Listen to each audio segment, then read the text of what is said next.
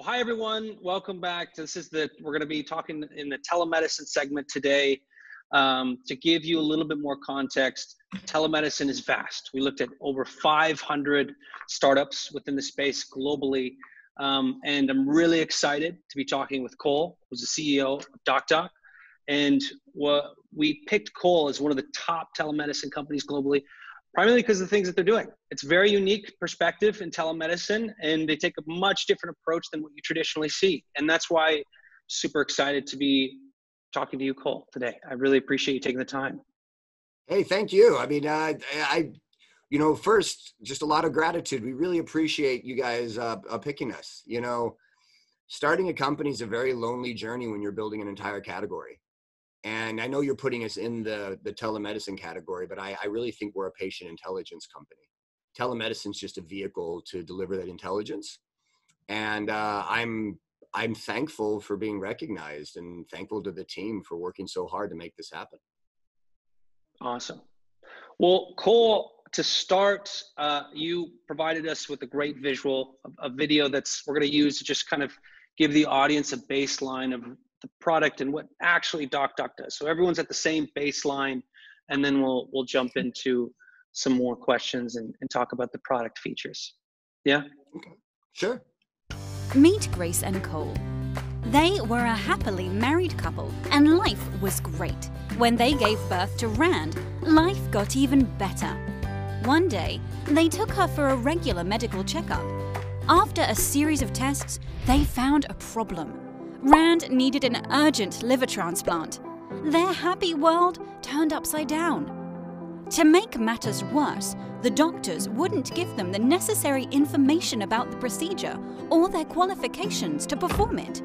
They felt lost, frustrated, confused, and angry. Luckily, Grace had a great network, as she was the managing director of Medtronic in Asia, the world's largest medical device company. They found an amazing team of doctors who performed the world's first flipped liver pediatric live liver transplant. It was a huge success. They were very lucky, but they felt that finding the right care shouldn't depend on luck.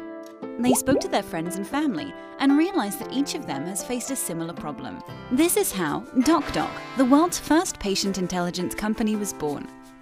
DocDoc began with a simple and powerful vision to empower patients to make data-driven healthcare decisions that are safe, transparent, and fair.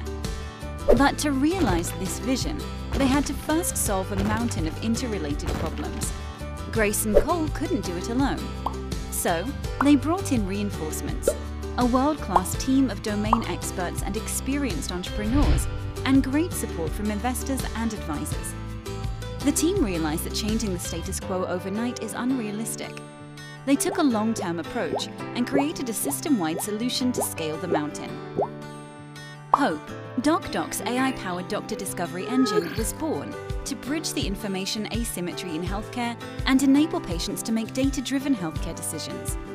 With DocDoc, patients receive personalized doctor recommendations, a medically trained friend in the industry, and a hassle-free payment experience. What's more, DocDoc's service is free for the patient. Patients see the right doctor the first time around, which means higher chances of a correct diagnosis and treatment, and lower chances of medical complications and readmissions. Hope ensures doctors receive patients that are well suited to their expertise for free. Pharma companies can receive accurate and timely market research and increase patient treatment adherence to maximize the impact of their drugs. DocDoc enables insurance companies and employers to access Asia's largest and most comprehensive healthcare network and offer a differentiated healthcare solution to their policyholders and employees. By providing quality healthcare at an affordable price,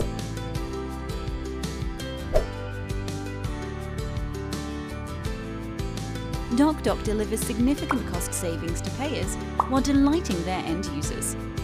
DocDoc has established partnerships with many of Asia's largest insurance companies, brokers, and employers to provide solutions for their policyholders and employees. By delivering value to each stakeholder, DocDoc has grown to become Asia's largest and most comprehensive doctor network. and the world began to take note of their mission. By improving outcomes, decreasing costs, and delighting patients, DocDoc is raising the bar in healthcare. Join us as we transform the face of healthcare for billions of patients across the world. DocDoc, transforming healthcare, empowering lives. Great. So one of the things that I want to start off, Cole, was I'm just curious, what is the backstory behind DocDoc? Why did you start this company? Well, it wasn't because I wanted to be an overnight billionaire. Of this, I can assure you. So, as the video indicated, when our daughter was 100 days old, I had just flown in from London and I'd taken the red eye. My wife says, "Hey, Cole, would you take Rand to the hospital to do or to a pediatrician and do a 100-day checkup?" And it was already scheduled. And I take my daughter in. She's only about this big at the time. And, I take her in and I'm holding her and the pediatrician looks at her and he just turns pale white like a ghost. And he says, "Cole, she's jaundice. She shouldn't be jaundice." He goes, "I need you to right now go to the hospital and get an ultrasound done. I'll call and get it ready right now." So I go over, I'm still not totally processing. I'm on the phone at the time and I'm not processing the magnitude of what's about to happen. I get to the hospital and I do this ultrasound with my daughter. And I remember holding her and she was trying to play in the KY jelly as they were kind of running this wand across her stomach. And the nurse starts crying while she's doing the ultrasound because she can see on the screen. What I would later find out is that my daughter's liver was failing. And the next thing you know, I'm in this tiny room. I'm surrounded by guys in trench coats.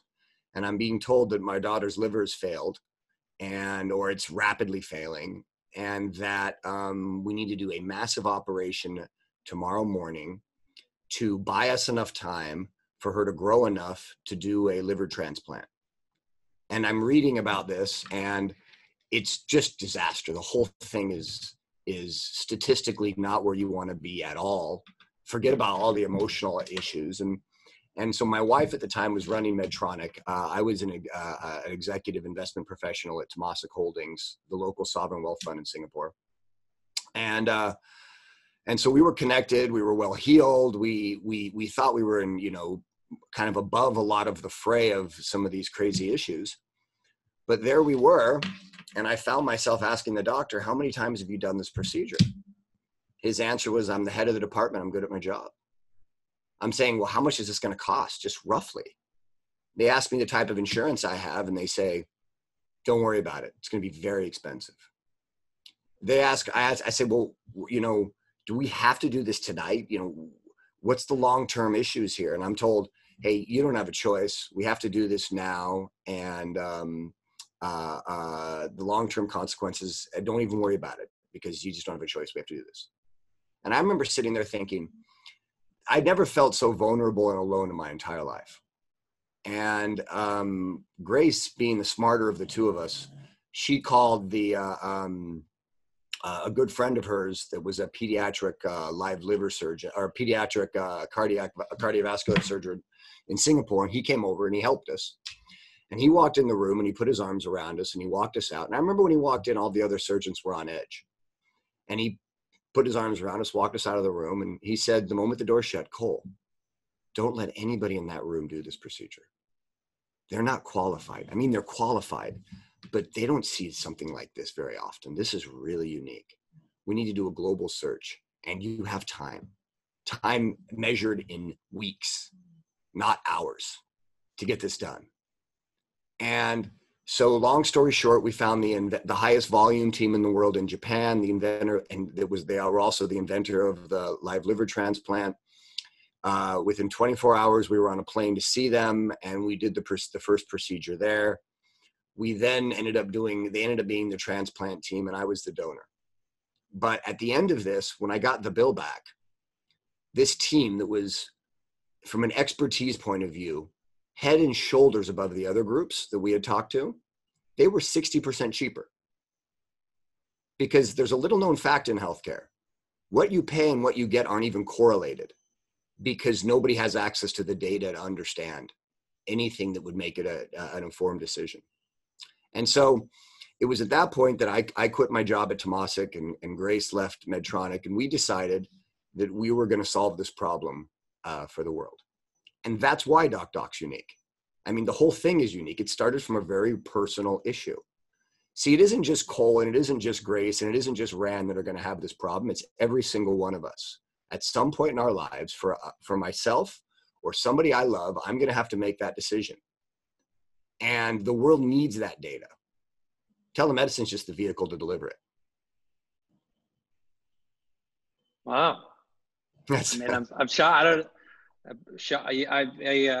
I'm glad at least your daughter's healthy and everything. She's done really well. She's 8 years old now, and this journey has been nightmarish to have to build. I think defining a category is tough. Mm-hmm. I just, as an investor, I knew it was a big bite to define the category of patient intelligence, mm-hmm. to figure out how to get access to the data, how to store the data, how to retrieve the data, how to use the algorithms to actually measure, to even know what data to collect. Because it all has to be, there's a lot, healthcare has got barriers on top of barriers on top of barriers. And we can talk about that in more, Well, I'll make the segue, but an incredible backstory. And to be honest with you, I think some of the most incredible healthcare companies that are built, a lot of the founders that we talk to that are part of the top founders that are featured in this event at least, a lot of them have a very personal story behind the reason why they're creating this company. It's because it's so hard. Healthcare is so hard. What part of it's easy? Dealing with doctors? No. Dealing with governments? No. Dealing with insurance? Hospitals? What? The whole thing is antiquated and regulated and difficult. You better have a why, and that why had better be big, or you're going to quit.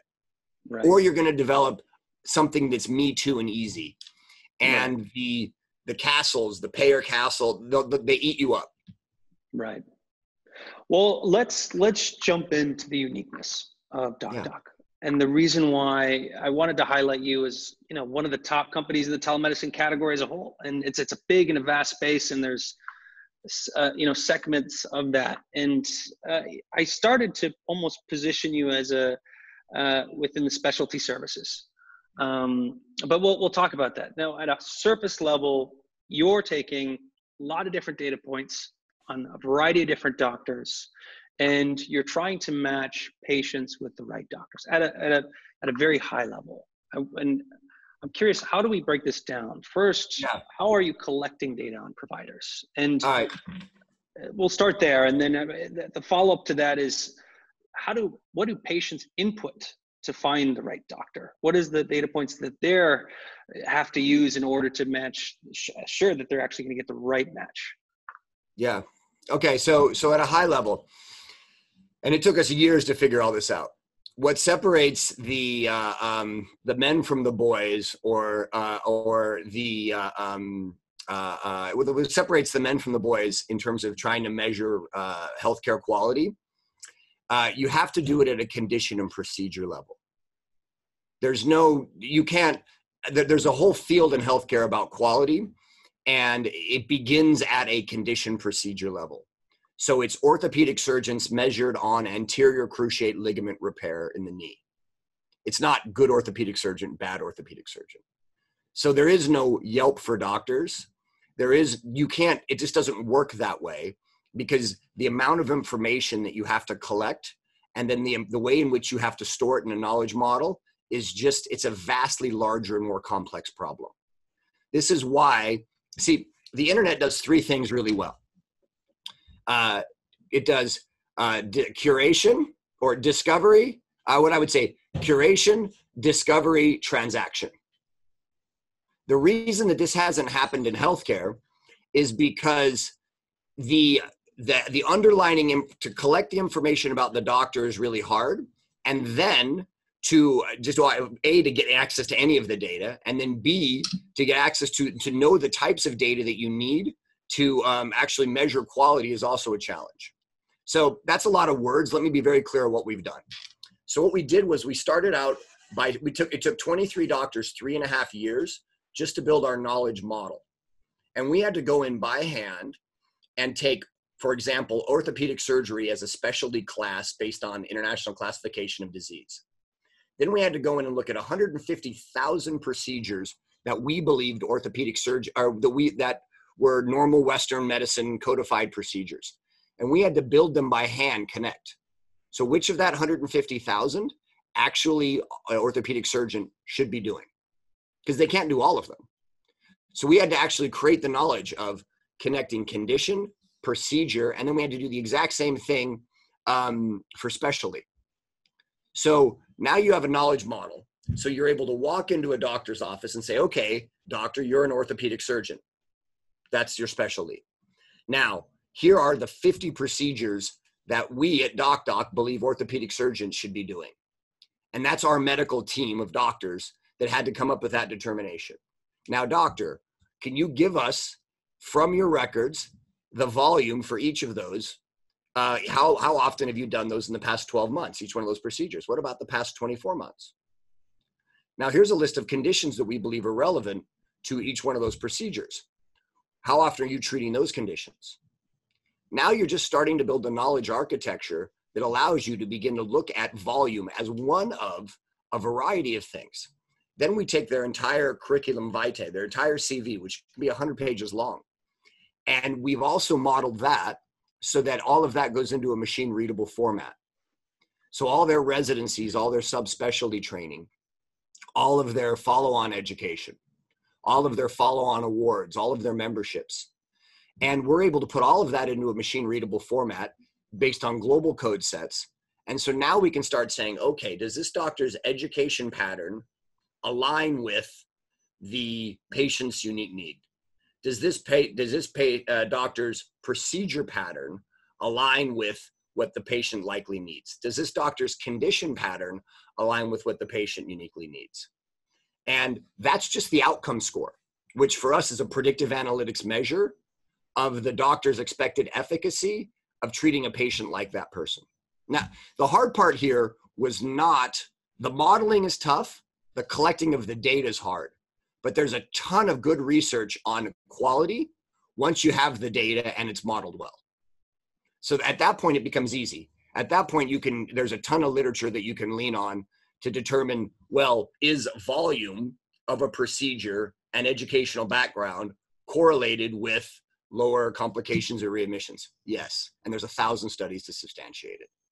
Is the volume of one procedure, not just one procedure, but the associated procedures around it, so the clustering of those procedures, is that affiliated with a reduction in complication and readmissions? Absolutely. So then it becomes easy to have, you become the algorithm layer, like our lead clinical informaticist likes to say, that's the fun, easy layer. It's the things that undergird it that make it really hard. Hmm. And a lot of this process then for you has been very manual to get providers on your platform to submit their own information and their background. Is that? It's the only way. There's high leverage to it. Yeah. And once you have to go out and sign them up door to door. You have to collect the data from the clinic. I've tried to collect the data from 6 of the largest global insurers in the world. In Asia, it doesn't exist. I've went to the largest TPAs in the world, in Asia. They don't have the data either. I've also went to the hospitals. They don't have it. And these, by the way, all these groups have agreed to give us the data. They simply don't have it. What they have is data debt because they didn't actually ever input the data in a machine readable way so that they could get access to it. So the data, you have to start by developing a direct node-to-node relationship with each of the physicians at a clinic level. You use the data then to create the 360-degree view of the doctor's practice pattern and educational background. Then you can add the claims process on top of it, which is what we haven't even talked about, to create a learning organization. And the benefit, can you explain the benefit to a provider to give you their information and participate in your ecosystem? Sure. So first I would say, and this is the nice thing about having a lot of grit and being in the market a long time. So last year we signed up over 1,000 specialists in the region, and it wasn't even a major focus for us, but just kind of keeping that going. and 96.4% of the doctors we approached signed up. So the proof is in the pudding, they do, right? It's not a theoretical thing anymore. And we have thousands of doctors that have done this, and that happens.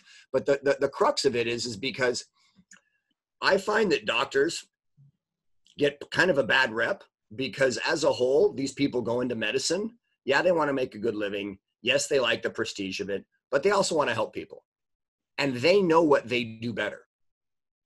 The orthopedic surgeon knows what they would treat their best friend for and what they wouldn't. Even if they're qualified to do a hip replacement, if that's not really what they do a lot of, the good ones will refer those out to another surgeon. So they know what they want to see more of, and they know what they're best at. And when you sit down and they start seeing the questions you're asking, they automatically go, wow, you're going to know that too. And you're not charging me. There's no conflict of interest here. I'm not having to pay you a referral fee. I'm not having to give some kind of kickback.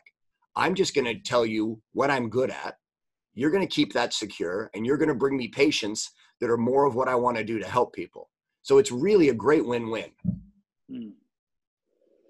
And it's definitely an interesting approach that you took with, it seems as though a lot of cases, you almost have to go that manual route of collecting information. There's no other way. There's no other way. Brute force. Well, on the patient side, what does that interface look like? How do they interact with doc, or do they at all? Yeah, no, of course they do. So we've done a lot. It took us years to figure out how to consistently delight policyholders or patients, if you will. And what we learned is that the triage component, there will, over time, we will see AI get better at dealing with patients and putting patients at ease and helping patients interface with the system, right? You're still going to always need doctor discovery, which is our core offering. But on that front piece, we did a lot of research into, should we go down the Babylon Health route or the Ada Health route? Should we go and try to put in an automatic triage? And our conclusion was that there's nothing that beats talking to a physician on the phone.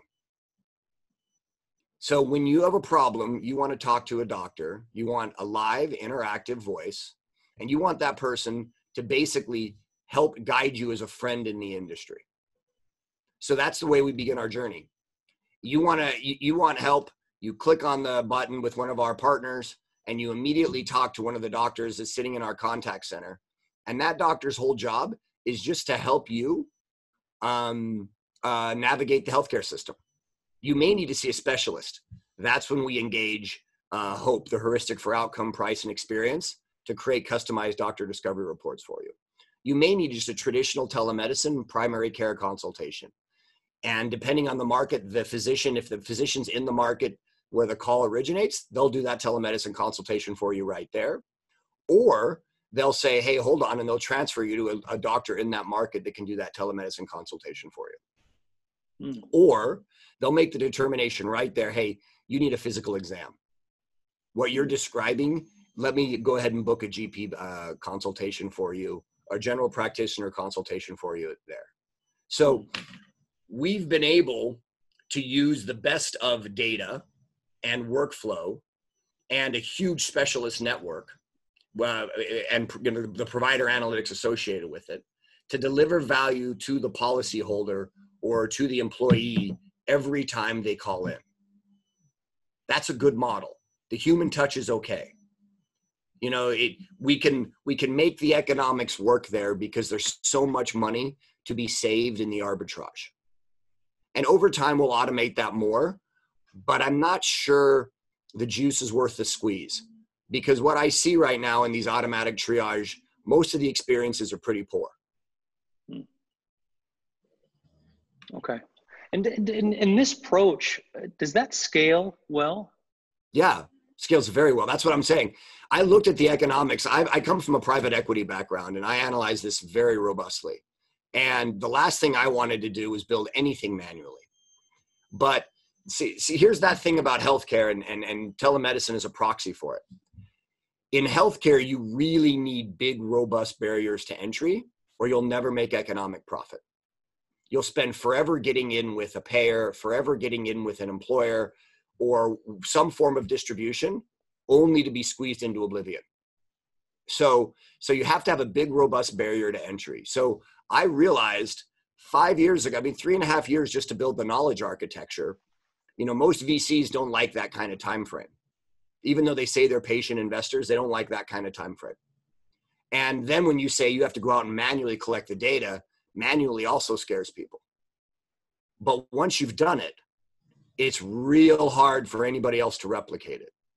And once you realize, see, in healthcare globally, I've got robust studies and pilots now to substantiate this in Singapore, Malaysia, and Hong Kong, and South Africa.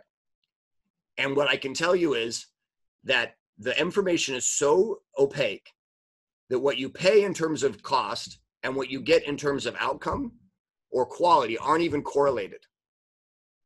It's like walking into an auto dealership and handing the car salesman your credit card, and you don't know if you're going to get a Rolls Royce and paying for a Ford Pinto, or if you're going to get a Ford Pinto and paid for a Rolls Royce. You have no idea. And that's not because there's something totally unique in healthcare. It's because the data has not flown through the system. So in DocDoc, we're reducing medical payout. We're bending the cost curve in our pilots 20, 30+%. Right? Big changes here, because we're in essence the first algorithmic traders in a stock market where everybody else is using the ticker tape. And that makes a big difference. There's real value to doing it that way. So we believe in building businesses the old-fashioned way. Barriers to entry, robust unit economics, big value propositions, right? And for what we've spent versus what we've built, I am really proud of this team, because it's hard to build these things. It takes time, not just money, time. Right.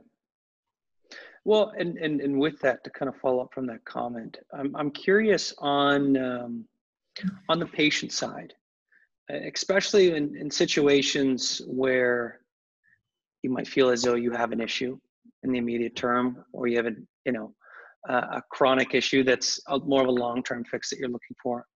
And you have the variety of options, whether it's a Google search, or whether it's walk into the clinic nearby, or open up internet and try to talk with a variety of different platforms that'll just, for a certain price, you can talk to someone online that might have a medical degree. And I'm just curious, for you guys, what has been the patient triggers to lead them to DocDoc? And how do you get to your end patients, and what encourages them to use DocDoc over other resources? Yeah, that's been, so we've played around with B2C and we've played around with enterprise. We think that we made this decision a couple of years ago. Ultimately it has to be the insurers and the big brokers, because they're the ones that are ultimately on the hook for the policy holder. It's in pretty much every major market. The people that have the means to pay for care are going to have insurance, or going to have an employer that pays for it.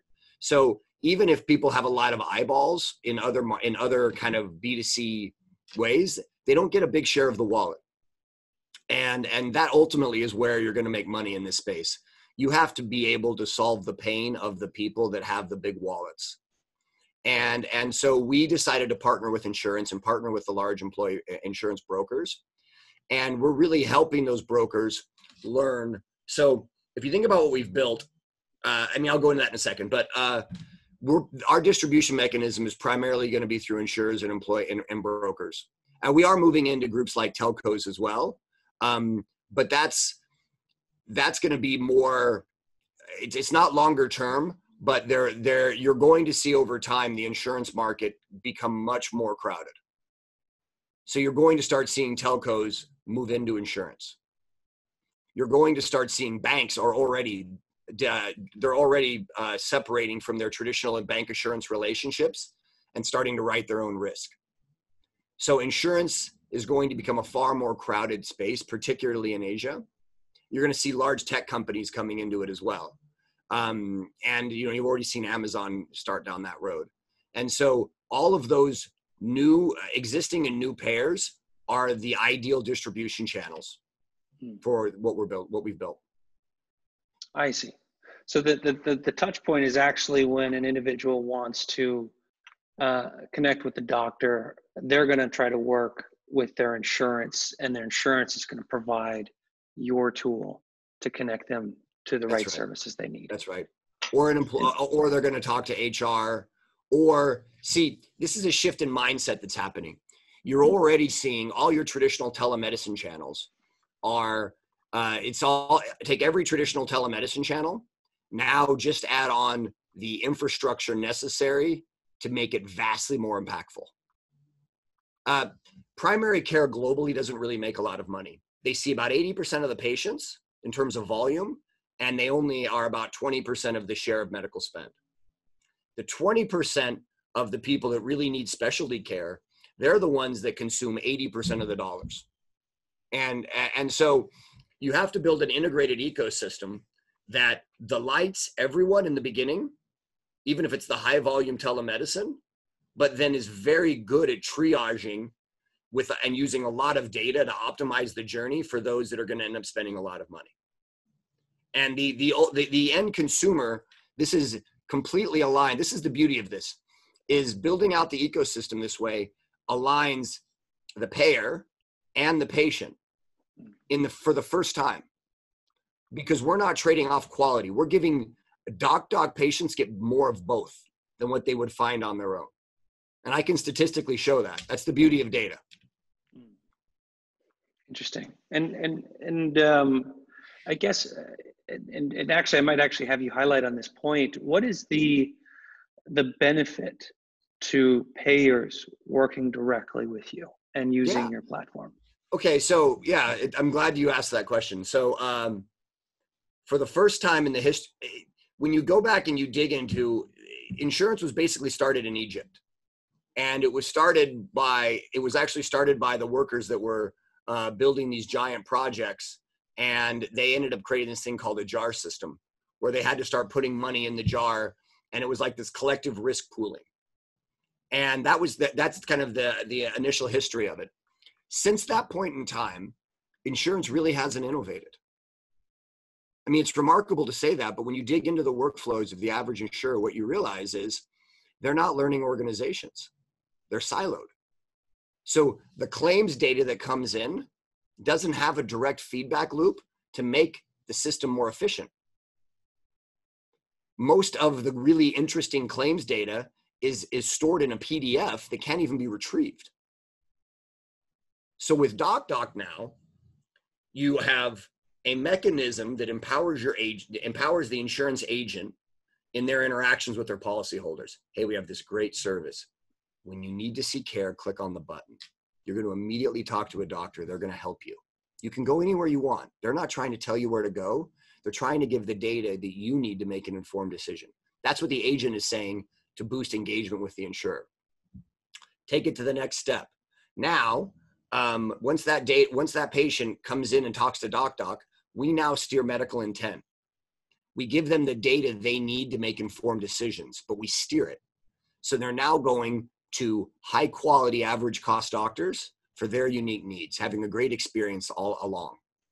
Now all that data comes in claims. Now we're processing that claim. And all that data is being stored in a machine readable way. And that's feeding back into our steering algorithms. So for the first time in the history of insurance, we've created a closed data loop so that there's feedback loops so that every claim that's processed, the entire machine gets more efficient. And the insurers now have a very, they have a clear reason to deliver value to their policyholders. See, the insurers they're in a tight bind because they haven't built brands that delight policyholders. And that has to change. And they haven't built the back-end data architecture that would allow them to actually become more efficient with every claim processed.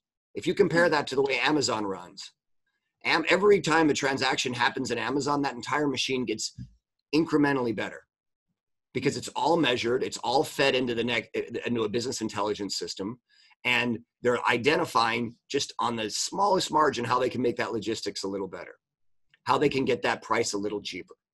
how they can make that experience, how they can learn about what my intentions were. That can only happen if all the data is stored in an integrated closed data loop. And we're the first company in the world to do that in healthcare. Hmm. And it's definitely really difficult for healthcare companies to work with multiple. Really, in this case, three of the biggest stakeholders in this whole process: the policyholders, the patients themselves, the insurance, and then also the providers, and then get them all aligned in the same room and on the same page. That's really tough. Yeah. Well, I'm curious because the feedback generally overall for the general telemedicine service category, and this is coming directly from physicians themselves, is that telemedicine naturally is very limited in what you can do over the phone, over the video. You can only diagnose or support individuals at very, very simple issues: cold, flu, runny nose, what have you. And it seems, I mean, you kind of already explained a lot about how you take that one step further and why there's one step further is a little bit more value. But can you highlight this point on how you are not just maybe looking past just surface level diagnosis? Yeah. So telemedicine, the reason there's so many telemedicine companies is because a lot of digital entrepreneurs got into the space and they just slammed into brick walls. And so then they said, well, what can we build? We can build a booking platform. We can build a telemedicine consultation, technically very easy to do. Right. So, what DocDog did was we got out our drill and our sledgehammer and we said, no, we're just going to go right through that wall. If we have to go door to door, we'll go door to door, because we weren't committed to we were committed to changing the world. We weren't committed to doing the most efficient and easiest thing. This wasn't meant for us to be, I didn't do this just to get rich. Like I can't emphasize that to you enough, because that formed the foundation of the culture of the company.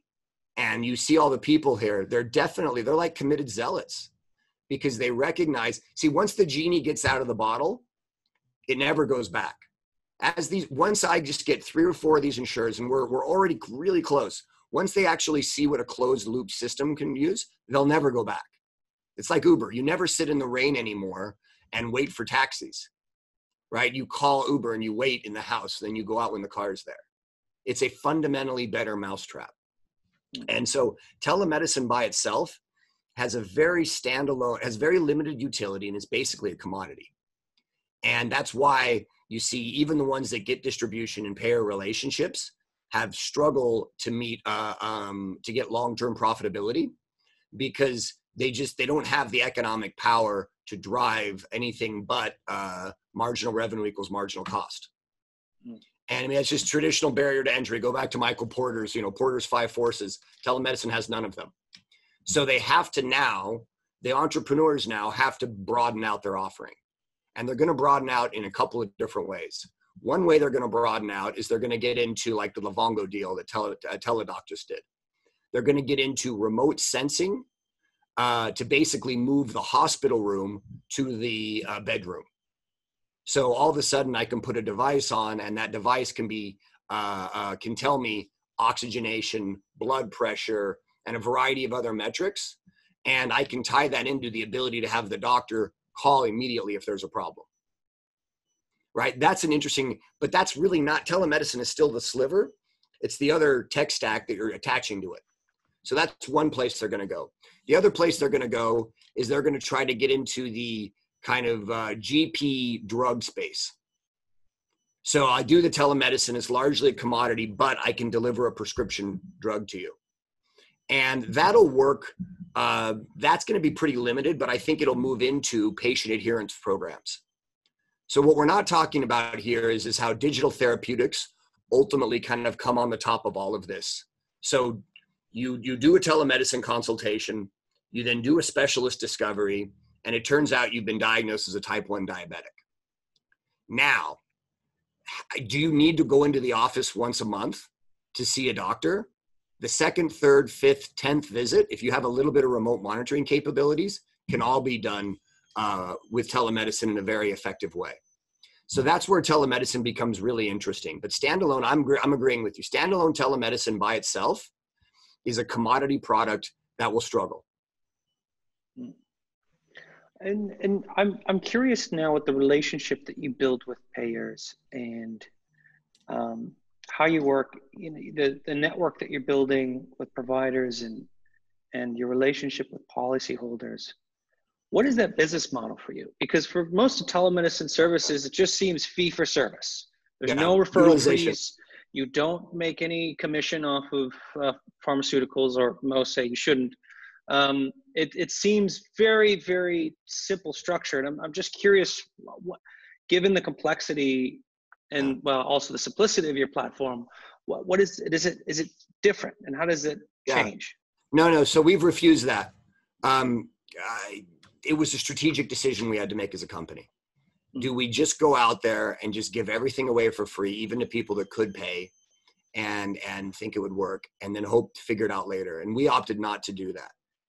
We decided to stay lean, to burn, relatively speaking, a lot less capital, and to walk away from partnerships where we didn't find that we had partners that really understood the value we could bring. And the way that they'd value it is they'd pay us. Like, ultimately, that's how you know. If a partner understands that, and the way they pay us is in two forms. They pay us on a per member per month model for every life covered. And it doesn't have to be a huge PMPM, but it has to matter. And then they also pay us a % of cost savings. How do you calculate the cost savings? Yeah, the measurement's tough. And I don't want to give away too much secret sauce, but you got to have first, it all stems back to building the data loop and having the underlying knowledge architecture we were talking about. Gotcha. So you have to be able, we're right now in discussions with a couple of the largest kind of tech companies in the world about trying to figure out how to help insurers solve some of their historic data debt issues. But yeah, the way we figured that out was we come up with a traditional risk sharing agreement right up front with the insurer at a condition and procedure level of granularity. Interesting. And I feel like, especially in certain markets like the US, that's the biggest, companies might have a different back end and structure, but those that seem to survive are the ones that have an integrated relationship with payers. Yeah, you have to. They have the wallet. I don't mean the wallet. I don't just mean like they have money. I mean, they're controlling the flow. One of the saddest realizations that I came to, because after I was sitting there in the ICU after the transplant, I still couldn't figure out, because I always asked myself, how is it possible that the consumer experience could be as bad as the one that I just experienced? Like, what allowed that evolution to happen? It's easy just to get cynical and say, oh, they're just all screwed up. But there's always reasons that drive all of these things. And my conclusion is that in healthcare, the patient largely doesn't matter, unfortunately, because of third-party payment intermediation. Hospitals respond to who writes the checks. And that's governments, it's large employers, and it's or the brokers that represent them, and it's insurance. So that's why the patient experience has been set up this way. The auto industry, in contrast, Ford Motor Company cares a lot about getting intermediate markers out there that allow you to measure the Bronco versus the Jeep.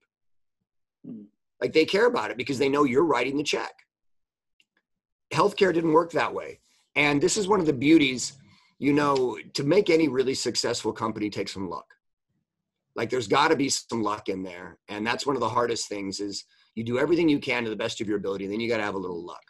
We had some luck launching this in Singapore because the regulatory environments in Singapore and Malaysia and Hong Kong and Thailand and Indonesia, they all have robust regulations, but because they're smaller countries, the special interest isn't the same as in the US.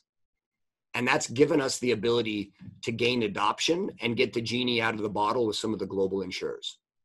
And once they see this, they'll be the ones to bring us to the US.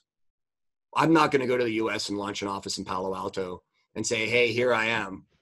You know, I'll be going in with a giant payer that has leverage in the industry that allows us to bring patient empowerment. Because the future of insurance has to be about creating these closed data loops, and it has to be about steering medical intent on data. I mean, this is so obvious if you think about it. In any other industry, this would be just, but because there's all these hurdles in healthcare, there aren't groups that have put it all together. Yeah. And I'm assuming the reason why the payer chooses to work with you versus any other platform or solution is because you have that robust backend where you can prove the quality of service and price by having this database that you've built with working with the right providers. Yeah, I didn't start out wanting to do telemedicine at all. I didn't see a lot of value in it. I didn't. The only reason we got into telemedicine is we realized that, particularly for things like data security and privacy, and particularly because there's so many conflicting, is you have to understand the insurance ecosystem, when the insurance companies, when they're trying to build these digital ecosystems,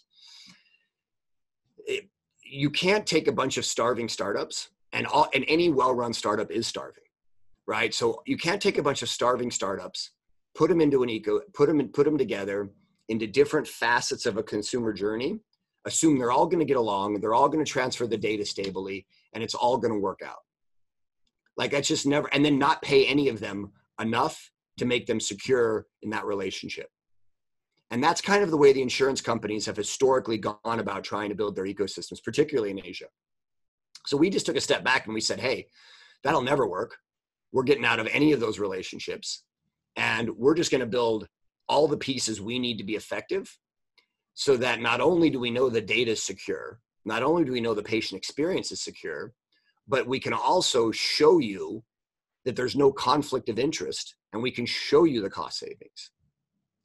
And so telemedicine is really important because that's where 80%, that's basically where 80% of your flow comes in the door in the beginning.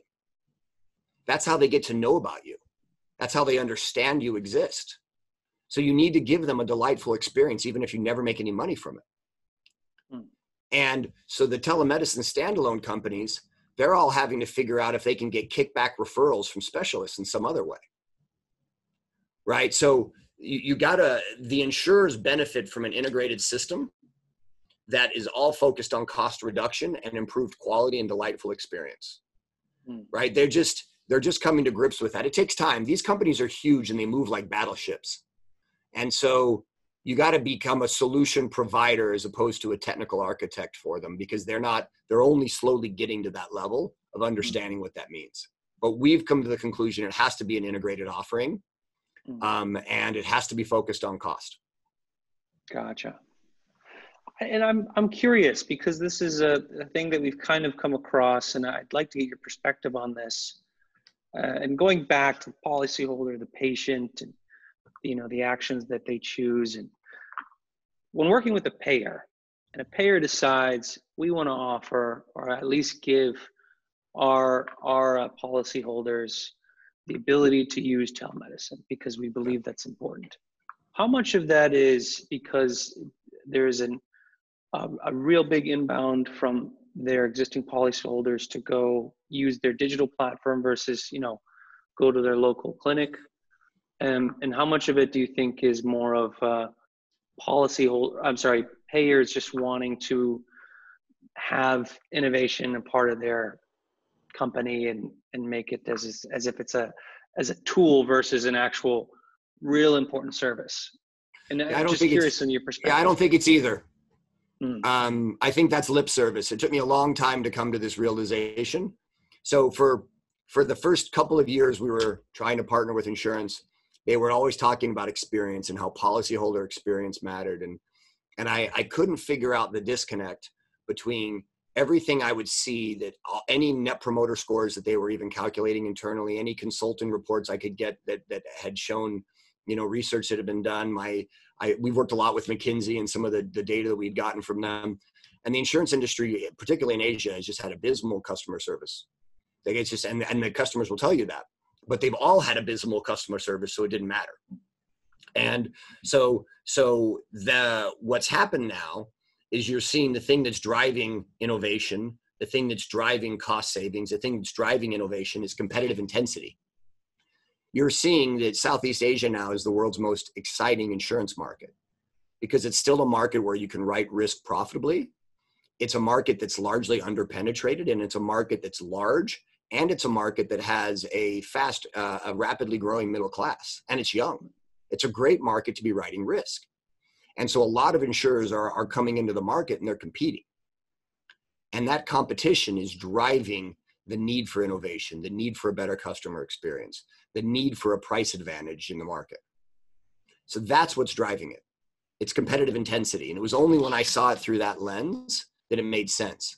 I originally thought a few years ago that DocDoc, and this is another big idea that I find is lost often, is taking an analog process and moving it www.analogprocess doesn't really bring you much. And a lot of the first iteration of insurance innovation was exactly that. It's, well, we're just going to build a website. We're going to allow you to submit your claims online. But what you're submitting used to be a fax. Now it's a PDF. All that data is dead. That's an analog process in what I call www.analog. What the value of digital is when you take your entire workflow and you measure every step in a machine readable way. So every time the customer touches you, you're learning from it. And you're learning, and so the machine itself is learning. And that's kind of the next step that I think is starting to happen in insurance. And it's going to be a big round of innovation. And the ones that get it right are going to do really well. And the ones that get it wrong are going to be they're not going to be competitive in the market. Insurance will drive the bending of the medical cost curve. These two are highly correlated. Interesting. And I feel like that's the especially the general sentiment among payers is being able to have a lot more functionality, much more improved service, but also a much better understanding about how the actual policyholders are interacting with their ecosystem that they're paying for. It's not a trade-off. Yeah. So this is that thing I apologize. In this, I think I've rambled quite a bit here. I'm glad It's great. But Amazon has better service. Amazon, great customer service, great logistics, more choice, cheaper price. How are they able to do all of it? So in an analog world, you're either higher quality or lower price. In a digital world, you either built it right, and that allows you to optimize every step of the journey to get better, or you haven't. So this is why FANG has gotten so big, because high quality digital processes, they collect more data, they do more with that data, they get better because of the data, right? And it's not just, there's a difference between having a warehouse full of PDFs and having a learning system. And so what we have to do with insurance tech, and what we have to do is we need to help the insurance world become a learning architecture, because all insurance really is data. It's optimizing the consumer behavior for the consumer's well-being and efficiently adjusted.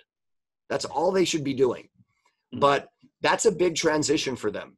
I can't emphasize to you the massive amount of organizational inertia you face in trying to change insurance. And earlier you mentioned, you just mentioned the term Net Promoter Score, but the one thing that I couldn't help to notice, but what you guys also promote is that you have a really high Net Promoter Score. What do you attribute to this? Is this the proof in the service? Is this is the showcase of that, like, hey, this is policyholders actually enjoy the process? It's like that old joke about the two campers, and the bear starts chasing, and the one guy starts lacing up his shoes, and the guy's like, what, you can't outrun the bear. And he's like, I don't have to, I just have to outrun you. You know, it's just like that. So we're pretty good. We're not amazing. We're pretty good. So the company is really committed to delivering a high quality customer experience because of why we started this in the first place. So we're pretty good. But the industry is abysmal. And the juxtaposition of pretty good and abysmal is a great net promoter score because the consumer's expectations are so low. You know, when I use Apple, I expect it to be pretty amazing because they've trained me to expect that. So I guarantee you Apple's NPS is a much more discerning buyer than the Indonesian healthcare consumer. Right. Yeah, I'm being real about it, right? Like, yeah. You know, why not at least be real about what we're building and why we're building it and why it is what it is. Exactly. I think our net promoter score will always be high because we're so far ahead of the industry, but we have so far to go.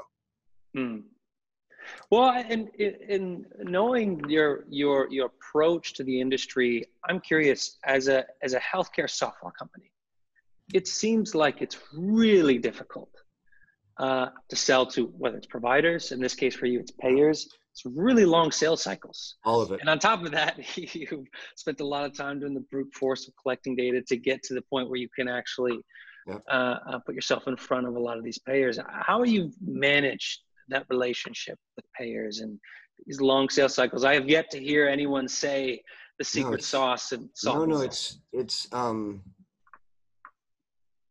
I keep coming back to the same thing. Yeah. So Buddha says the universe is perfect. It's our perception that's flawed. And the idea behind that is that it's all there and it's all been said to you before. You just weren't ready to hear it or see it. And how was that relevant to what you're saying? Fair. Okay. So I have said in this conversation 5 times that you better have one hell of a large why. And you really, really had better inculcate that into your company's culture. Because if you don't, they'll quit. I'm talking about my own customers and I'm telling you, they're really hard to deal with. Really hard. I mean, the starting position is always do it all for free and then do it all for free and do it yesterday and do it perfectly.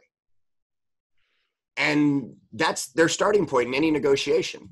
And oh, by the way, we'll call you back every 2 months. We'll return an email to you. It's nightmarish.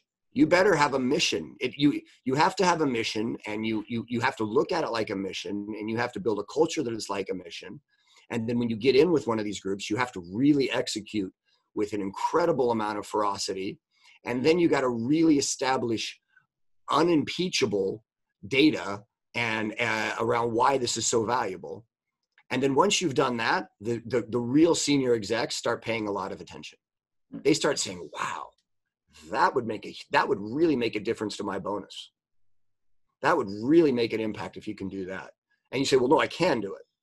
And then you have the mid layer will often fight with you because they get worried about job security. Even if you're not challenging their jobs, they're just, how can they do it when we couldn't do it? And there's a whole rodeo there. And it is difficult. And we're in the early innings still. You know, as an entrepreneur, you got to spend your life's energy somewhere. I'm choosing to spend it tackling a giant problem with the full force of my intellect to help people. And I believe that's more than the obstacles that we face. But it is nightmarish. No one's cracked it. This isn't B2C e-commerce in Indonesia. You know, this is not go-go days. It's not going to work that way. You know, people will try to ride on the back of that. They'll generate a lot of traffic. They'll get a lot of buzz. And then they'll just peter out. And there's dozens of digital health is littered with these examples because it just doesn't work that way. You have to get through the payers and the health systems. And if it's going to, it's like chewing through a 2x4. You just got to go and just keep going and stick with it. I mean, the last deal we closed was a 3.5-year sales cycle. You know, but I think now that we've done that one, there's now 6 other of their local markets that want to work with us in Asia and outside of Asia. Because and I think that's the way it has to go. I think the proxy for high quality digital health is going to be much closer to drug discovery than it is e-commerce.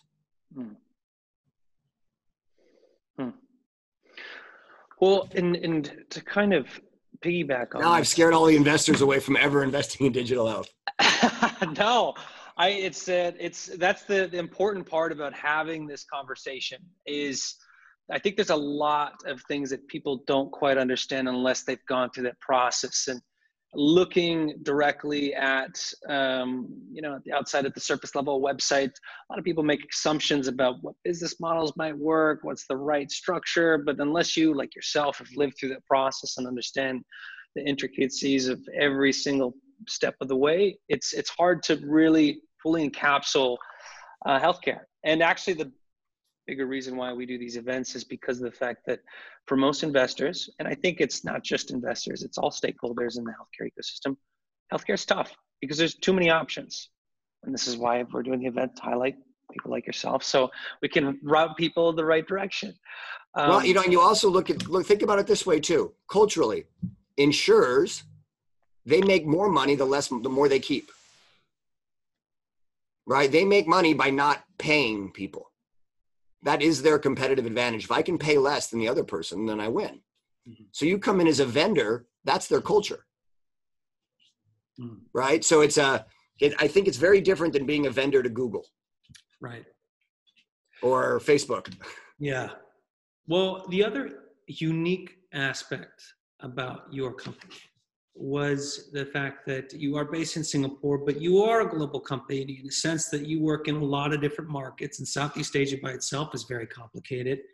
And each region, and I'm assuming each hospital system is very different from one another, or at least have their differences. How have you been able to scale as a become a global company? So the model actually is remarkably geographic independent. So the way you measure healthcare quality in every market doesn't change. We're dealing with Western medicine here. Maybe the way you would do Chinese medicine would be different, but we're not going down that road. So Western medicine, every market, orthopedics, all the 66 subspecialties that we work with, they're all the same. That doesn't change. The hospital systems, there's really only two models that we found, and that's throughout all of Asia and most of Europe, is they're integrated. So the hospital actually employs all the doctors and it's kind of like a monolith. It's one organization. And then you have to go through that. Then that's to sign those doctors up is a couple year process because you have to go to the hospital administrators and get them to agree and their leadership to agree. Then you still have to go to all the doctors individually because none of the hospital systems have had the data that we've seen. So that's that block. And then the other block, which is what most of Asia is kind of what I call like the value-added real estate block, where the doctors are free agents with hospital privileges at a hospital. And so then you just go clinic to clinic. And it's easy to establish a hospital relationship, but it doesn't buy you much. So most of Asia, from that point of view, it doesn't change.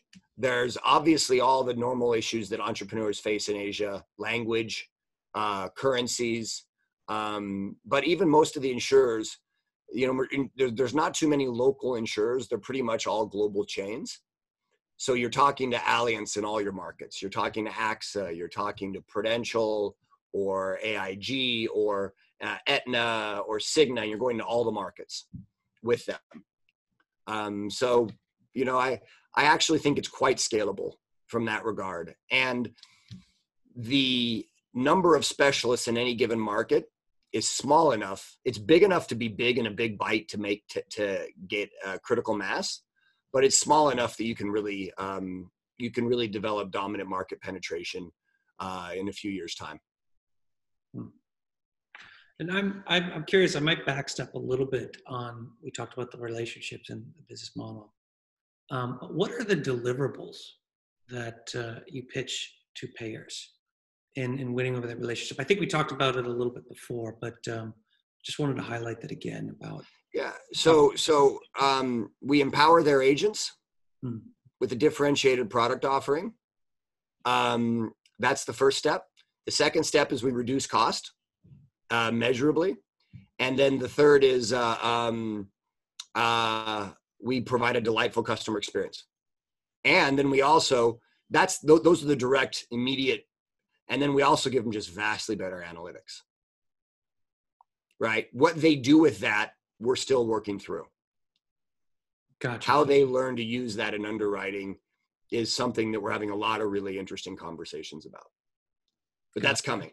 That's coming. That'll be in the next couple of years where they'll all be saying, wow, this is a fundamental competitive advantage.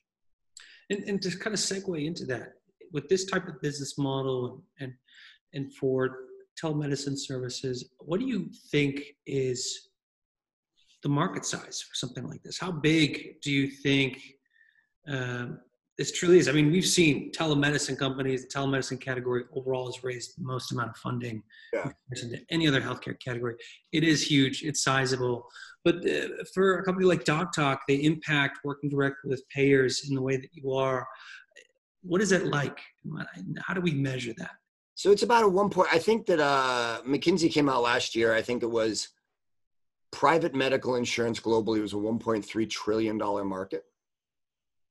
And you figure that we're taking a percentage of that in cost savings, somewhere between 80% of the cost savings and 50%, depending on the kind of the size of the per member per month fee. So, it's big. I mean, it's hundreds and hundreds of billions of dollars, even very conservatively measuring it. Right? The companies that provider analytics and direct to consumer patient adherence pharmaceutical, this is how you're going to bend medical inflation. This is going to be the crux of the future of, Warren Buffett says, trees, the reason trees don't go to the moon is because things can't grow forever. Right. And so medical inflation is already radically unsustainable. And in markets like the US, it's well past the point. The US spends 19% of its GDP on healthcare. It's the most expensive healthcare market in the world. Hong Kong is number 2 and Singapore is number 3. And, in Singapore, and I mean, last year, Singapore, this didn't even make headlines. Medical inflation was 22 times adjusted CPI. Wow. Right. And it didn't even make headlines. Last year, Malaysia's medical inflation rate was 14%. They had an overall adjusted CPI of like 3%. So this is how you're going to bend that cost curve. And the companies that bring in, this is what I love about DocTalk. I love our barrier to entry. Like, I love building that. First you got to build the knowledge model. Then you got to sign the doctors up.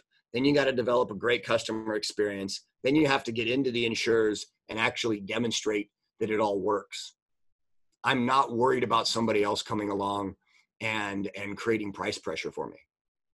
Like, that's not my whole thing. Is being the evangelist and creating the data to demonstrate in an unimpeachable way why this makes so much sense.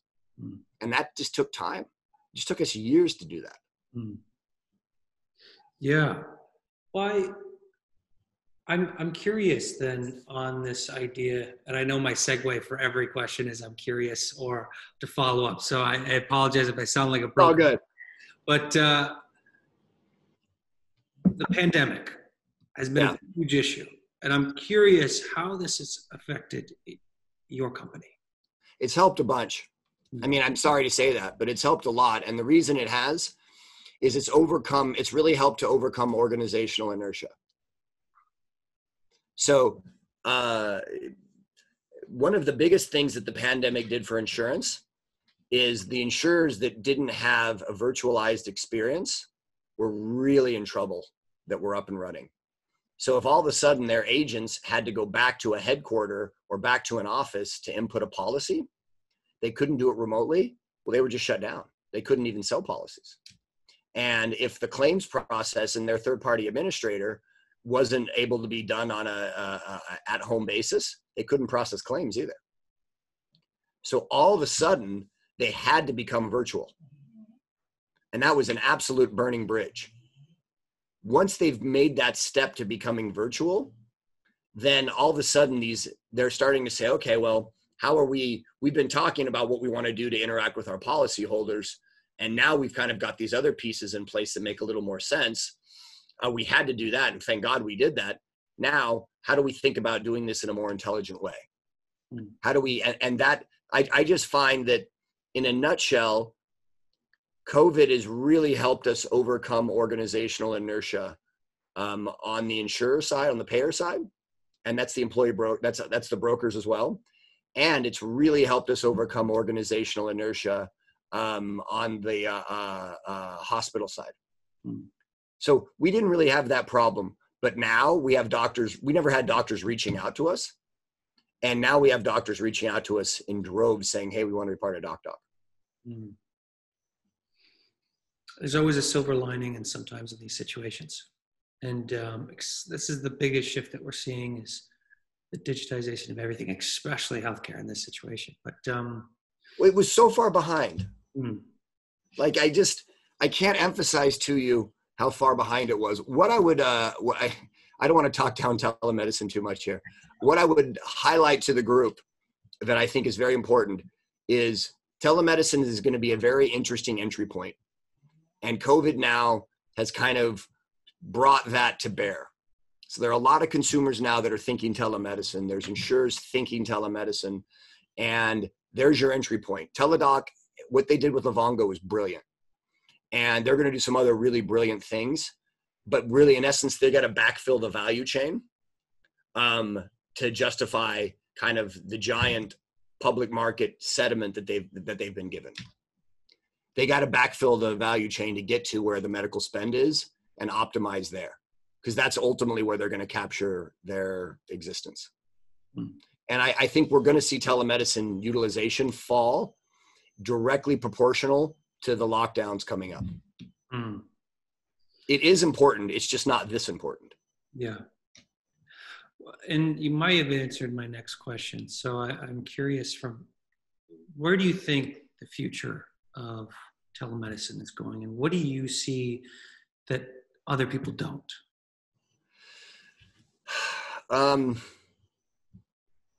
I never realized how long this would take. And years ago, I just had to make a decision. Like I made the decision when I'm sitting in the ICU and I left my current job that this was going to be a life's work. But I've doubled down on that a few times.